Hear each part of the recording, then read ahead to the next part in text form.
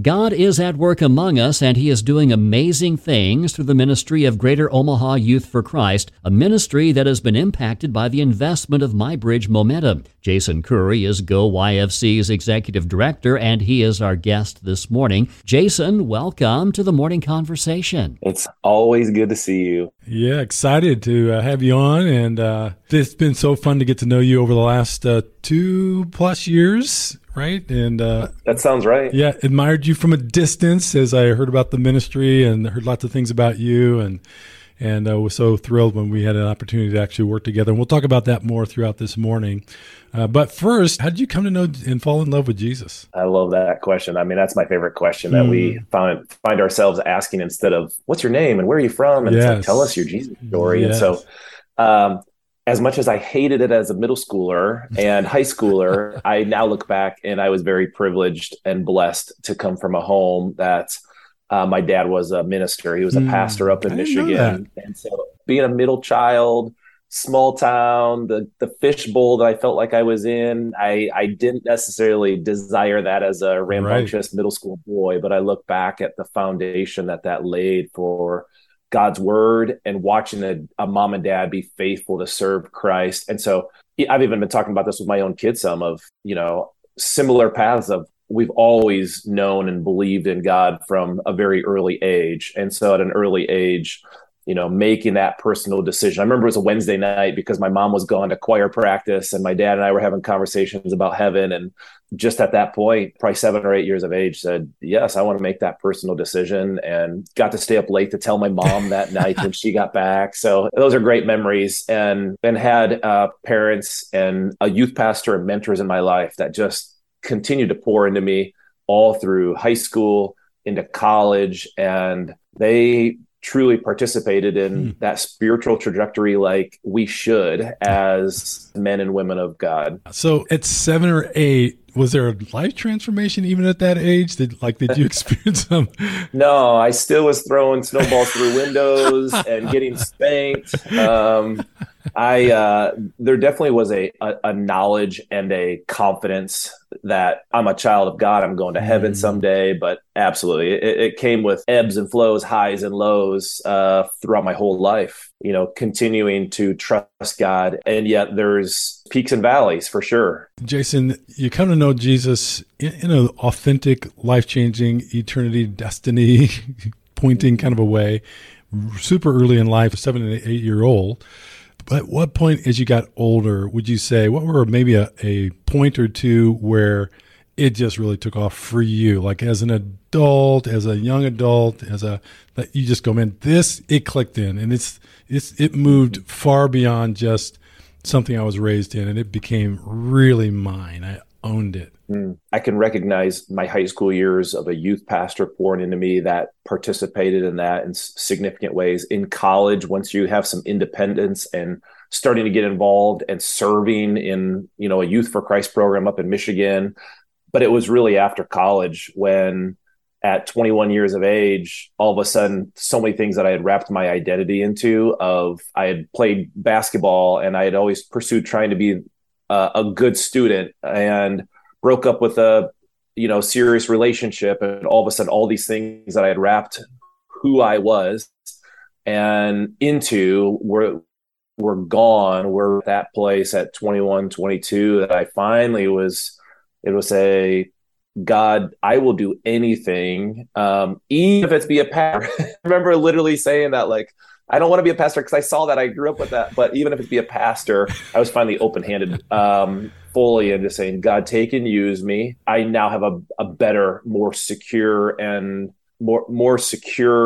faithful understanding of who I am in you. That God really started opening doors and moving in my heart and teaching me more than ever before. So that was a really critical juncture in my life, was wrapping up college and and all of those things being stripped away that were not my identity, but I believe that they were. So, Jason, I would love for you to speak a little bit to parents this morning.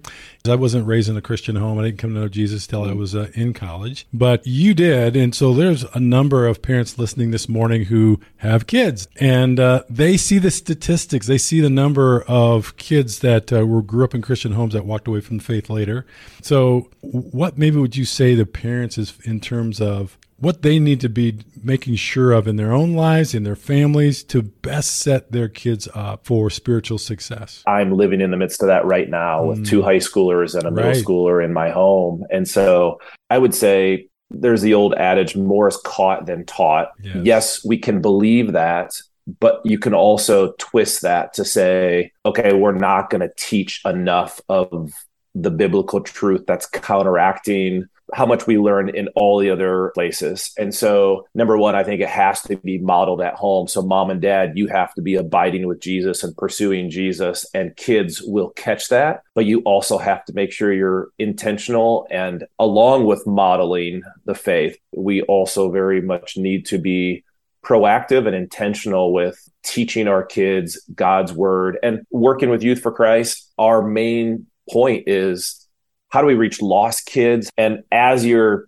teaching kids about God's word, I truly believe there's great discipleship opportunities when you also have an evangelism focus as a family. Put them in positions where they own their faith, talk about their faith, and it's not just the super comfortable safety zones. That's my connection, even with where I'm passionate about with Youth for Christ and how we can come alongside Christian parents and Christian kids and help them in their discipleship. Yeah. Resistance builds strength, right? I mean, to not have any opposition to our faith, to try to put our kids maybe in a bubble to protect them, well-meaning and understandable, but it would stunt their growth, right? And I understand we do have to protect our kids, but you can't isolate them. If you isolate them, then that's where there's a higher percentage of those kids walking away from the faith. And all those statistics, you can hear mixed reviews also on, every statistic can be jaded or skewed. And a good handful of kids, come back to church after those college years, but there's still a lot that never do. That's some of my soapbox as a ministry leader, but also as a dad that's living in the midst of it right now. It is hard to guide and protect and stand our ground on what we know is best for our kids. So, Jason, you're the executive director for the Greater Omaha Youth for Christ. There are some listening this morning that aren't familiar with that ministry. So give us kind of a thumbnail sketch of Go YFC and what the ministry of YFC is about. Youth for Christ, we love the start by Billy Graham and a few pastors in Chicago that just said, how do we reach youth with the message of Jesus? And 60 plus years later, 70 plus years later, our focus is still that of how do we intentionally, relationally pursue kids that don't know Jesus. And that's where I firmly believe people, as we're talking our Jesus stories, everybody I've ever talked to can point to one or two or a handful of people that help them to understand Jesus. So it's relational in nature. Also, statistics show that the majority of people come to know Christ before the age of 20. And so intentionally pursuing relationships with lost kids, and in that context, getting to the place that we're having regular Jesus conversations. And we have a phrase that we call authentic Christ-sharing relationships. And when we're having regular Jesus conversations with lost kids, it's not just, I know what sports they're involved in. I know, how many siblings they have, but it's including regular Jesus conversations. And so our intent is to come alongside churches and other ministry partners. We have staff and programs that are in 35 Omaha area schools. We also have a teen parent program called Parent Life. And the whole focus is how do we go and bring the hope of Jesus to kids that don't walk through the doors of a church, or maybe it's just Christmas and Easter. And how do we reach kids with the hope of Jesus? And God has blessed tremendously over the years. And the last couple of years, despite the challenges of COVID, we're sensing just an increased momentum and open doors that I didn't know if they would still be there after COVID. And so we're just we're really excited about what God's doing. Jason, I had mentioned this earlier this morning that I've had the privilege of walking with you and your team over the last 2 years with a ministry called My Bridge Momentum, that we invest in nonprofit leaders and their teams, helping them some organizational development, strategic planning, and kind of some leadership coaching. So you got involved a couple of years ago. So talk about initially kind of what was going on in your ministry. What made you think, this might be something that would be a difference maker? There was a few things that went into it of, sometimes you just hear clearly from the Lord, okay, you need to consider this. I had 3 or 4 people within a month say, hey, have you ever thought about this type of training? And it had a certain name. And after the 3rd or 4th person, I was like, okay, God, I need to look into this and consider this, and started asking around and found out about Momentum and you, Stan. And from there, it was a no-brainer because we were in a place of a lot of transition. We were adding key members to our leadership team. So our ministry was growing, and yet we had hit a little bit of a plateau or a lid for a few years. I can't exactly identify what all caused that, but as my wife was on the radio with you years ago, part of that was just my lack of ability to give the time and energy as my wife went through a cancer battle. And we were in a place of need of somebody that would consult and lead and drive the most important things that we knew needed to happen. When you talk about strategic planning and setting annual goals and focusing on the most important things, so strategic planning, clarity around that, accountability around that, those are some of the words that we knew we needed. And then as we met with you and heard about the ministry of Momentum, you provided those things that we desperately needed. Jason, as we're talking this morning about Greater Omaha Youth for Christ and the opportunity that My Bridge Momentum has had over the last 2 years to invest in your ministry, has it made a difference? And if so, what difference have you seen? It's made a tremendous difference of the consistency of doing the right things in the right way and having not only those strategic conversations, but also the radical candor as a leadership team that continues to grow us, grow our trust, reveal also areas that we need to work on. And so it's really helped us to uncover some areas of very needed growth and making sure that we're doing what we all know are the best leadership principles, but can often get lost because of the busyness and the whirlwind of life and ministry or business. It feels like we've just started kind of busting through some of that plateau that we were in. Our staff has grown now from where we were at 40 to now 55 in the last couple of years. And these ministry sites that we're struggling to either have staff filling them or just even getting restarted after COVID. Now all of our full-time positions are filled and we haven't been there. So it's been huge for our camaraderie as a team, our culture growing, and having a really great strategy that we're all on the same page with. Yeah.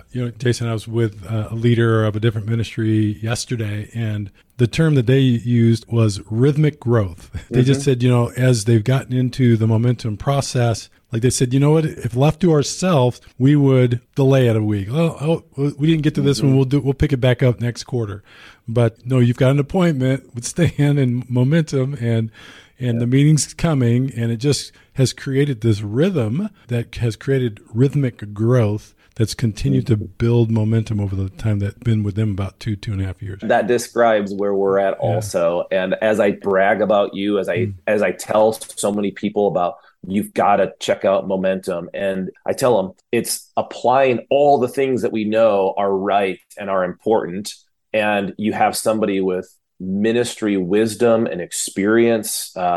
I'm speaking of you, Stan, and we had our staff saying we need clarity and accountability, and it's provided those two things more and beyond anything that I could imagine. Jason, let's go all the way back to the beginning. One of the things that we are committed to as a ministry is, we know the value of what we provide, but and part of what kind of pushed us in this area is we saw the impact of this kind of a training, this kind of a relationship with nonprofit organizations and the momentum that they were able to build. And we saw the price tag that typically we're talking $5,000 to $7,000 a session. Mm-hmm. And we're like, man, this could really accelerate ministries, but most ministries couldn't afford it. There wasn't really a Christian-oriented form of this that was here, at least locally. And so we said, what if we pushed into this area and offered it to ministries free of charge? And if I'm remembering correctly, you've been in conversations with someone who was offering it at, what was it, $5,000 a session probably? Was that the realm? Yes. Yeah. And so you were kind of scratching your head going, okay, is this for real? So I'd like to hear kind of what was going through your mind. You're exactly right. As I mentioned earlier, 3 or 4 people had approached me and said, have you heard of these tools that you offer that through Momentum? And as I started to explore the price points of $30,000 a year was normal. And on the other side, we had a donor that believed in this enough that said, I will cover the cost of this because we've seen the benefit in our business and other ministries. And yet we wanted to honor the donor and be a good steward, but we also wanted who we felt would be best. And you're exactly right. Like having somebody that has a ministry approach, a godly approach with great business principles, for us, it was a no-brainer, and it was a win. As we interviewed a few candidates, my leadership team, we were all like, yes, Stan and Momentum is the place that we should go. Now, I remember a statement you made at the end. You're like, okay, is this like a light form? Like, what are we not getting? Because we heard this price tag of $30,000 a year, and you're saying you're going to give it to us free. So what are we not getting? I said to you, a bill. I said, what you're Stan, not getting? You don't forget anything. You're supposed to forget those things that could be slightly offensive. Yeah, again, it's been a blast. I heard about you and your ministry for many years, to be able to serve you and your team, and it's been such a blessing. Let me bounce back a little bit to Youth for Christ. You've been involved for how many years now? I started as a volunteer, and then I've been on staff 19 years, since 2003. 19 years on staff. Most people, lots of people in our culture today just don't stay in one place that long, let alone in ministry and let alone in youth ministry, which really stretches you, especially as we're getting older. But you've stayed put. What are you experiencing? What are you seeing? What's going on in your heart that's got you so locked in to YFC there in Omaha? There's been a handful of times that we tried to move. And part of that's because we don't have any family in Omaha, so we were trying to get closer to family. Every time that even came up, and the last one was probably not for 10 years or something, God made it very clear that this is where we were supposed to be, and we were supposed to remain faithful to this mission. And so part of that's just obedience at times to what God has asked of us, and others was we really did focus a lot on culture and staff culture, and it became a tremendous place that we had great, solid relationships and friendships. And we call ourselves the YFC family. And it represented the family of God, of what I see, what I experience in ways that I don't always see other places. And so there's just a tremendous joy to work with people that I love being with, that love each other well. Yes, we have our issues for sure, but also a mission that I believe in so much. And belief is, one of my top couple strength finders. And so I have to believe in what I'm a part of. And so that has been a huge thing, is not only as you hear me talk about why we do things, reaching lost kids. For me, it's so biblical. Of Jesus's last words before he went back to heaven was, go and make disciples, teaching them all that I've commanded you. And so it's not just another man-made vision statement. It's truly from like what Jesus asked of all of us. And so it aligns so much with where I want to pour my life, who I want to be. And I also have been taken care of well.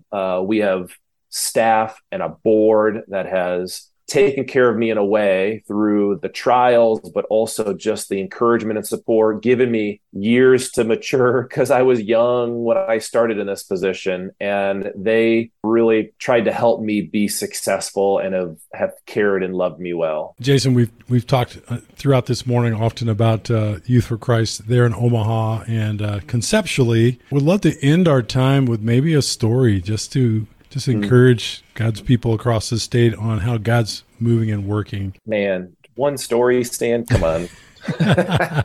I would say we report key numbers to our staff every month, and we say numbers aren't everything, but they do show like some stewardship, and we're getting back to where we were with numbers of authentic Christian relationships and campuses and all this. The numbers that we want to keep driving is how many kids came to know Christ last year. And so we had 43 kids that came to know Christ last year, over 100 kids that were connected and plugged into local churches. The biggest number that we're striving for is we believe that if we do the right activities the right way, or faithful, we should have 1,000 ministry leaders pouring into 5,000 lost kids. And I personally got to witness that even with the summer as we were able to have kids go back to camp. And my daughter took a group of friends, or joined a group of friends, I should say. And she had 3 of her friends that I know and I interact with, and said, I want to follow Jesus after what I hear and experience at camp. And there's a story of a young man that just got married a couple of weeks ago, that when he was in 7th grade, he had the same experience at camp. And his mom called us a week later and said, whatever happened to my son at camp, I want us to experience. And so the mom started going to church, and she got saved within a couple of months. And the dad was a little slower. It was like a year or 2 later, but they were all eventually engaged, involved in a local church, baptized. And now to see this young man get married to a strong Christian woman, and just the generations of impact that have happened because of his parents, but also, Lord willing, future kids in this marriage if the Lord blesses them. So that camp ministry has been huge for us, and we couldn't do it for a couple of years. So being able to be back at camp this summer, taking our kids to Youth for Christ camps, was where all the those stories that I just shared that are real and very recent, but also 10 years ago for this young man. Well, Jason, what an incredible blessing it is that our ministries have been able to work together for the growth of God's kingdom. Thanks so much for sharing that impact with us this morning on The Conversation. Thanks. It's a privilege to be in ministry with you.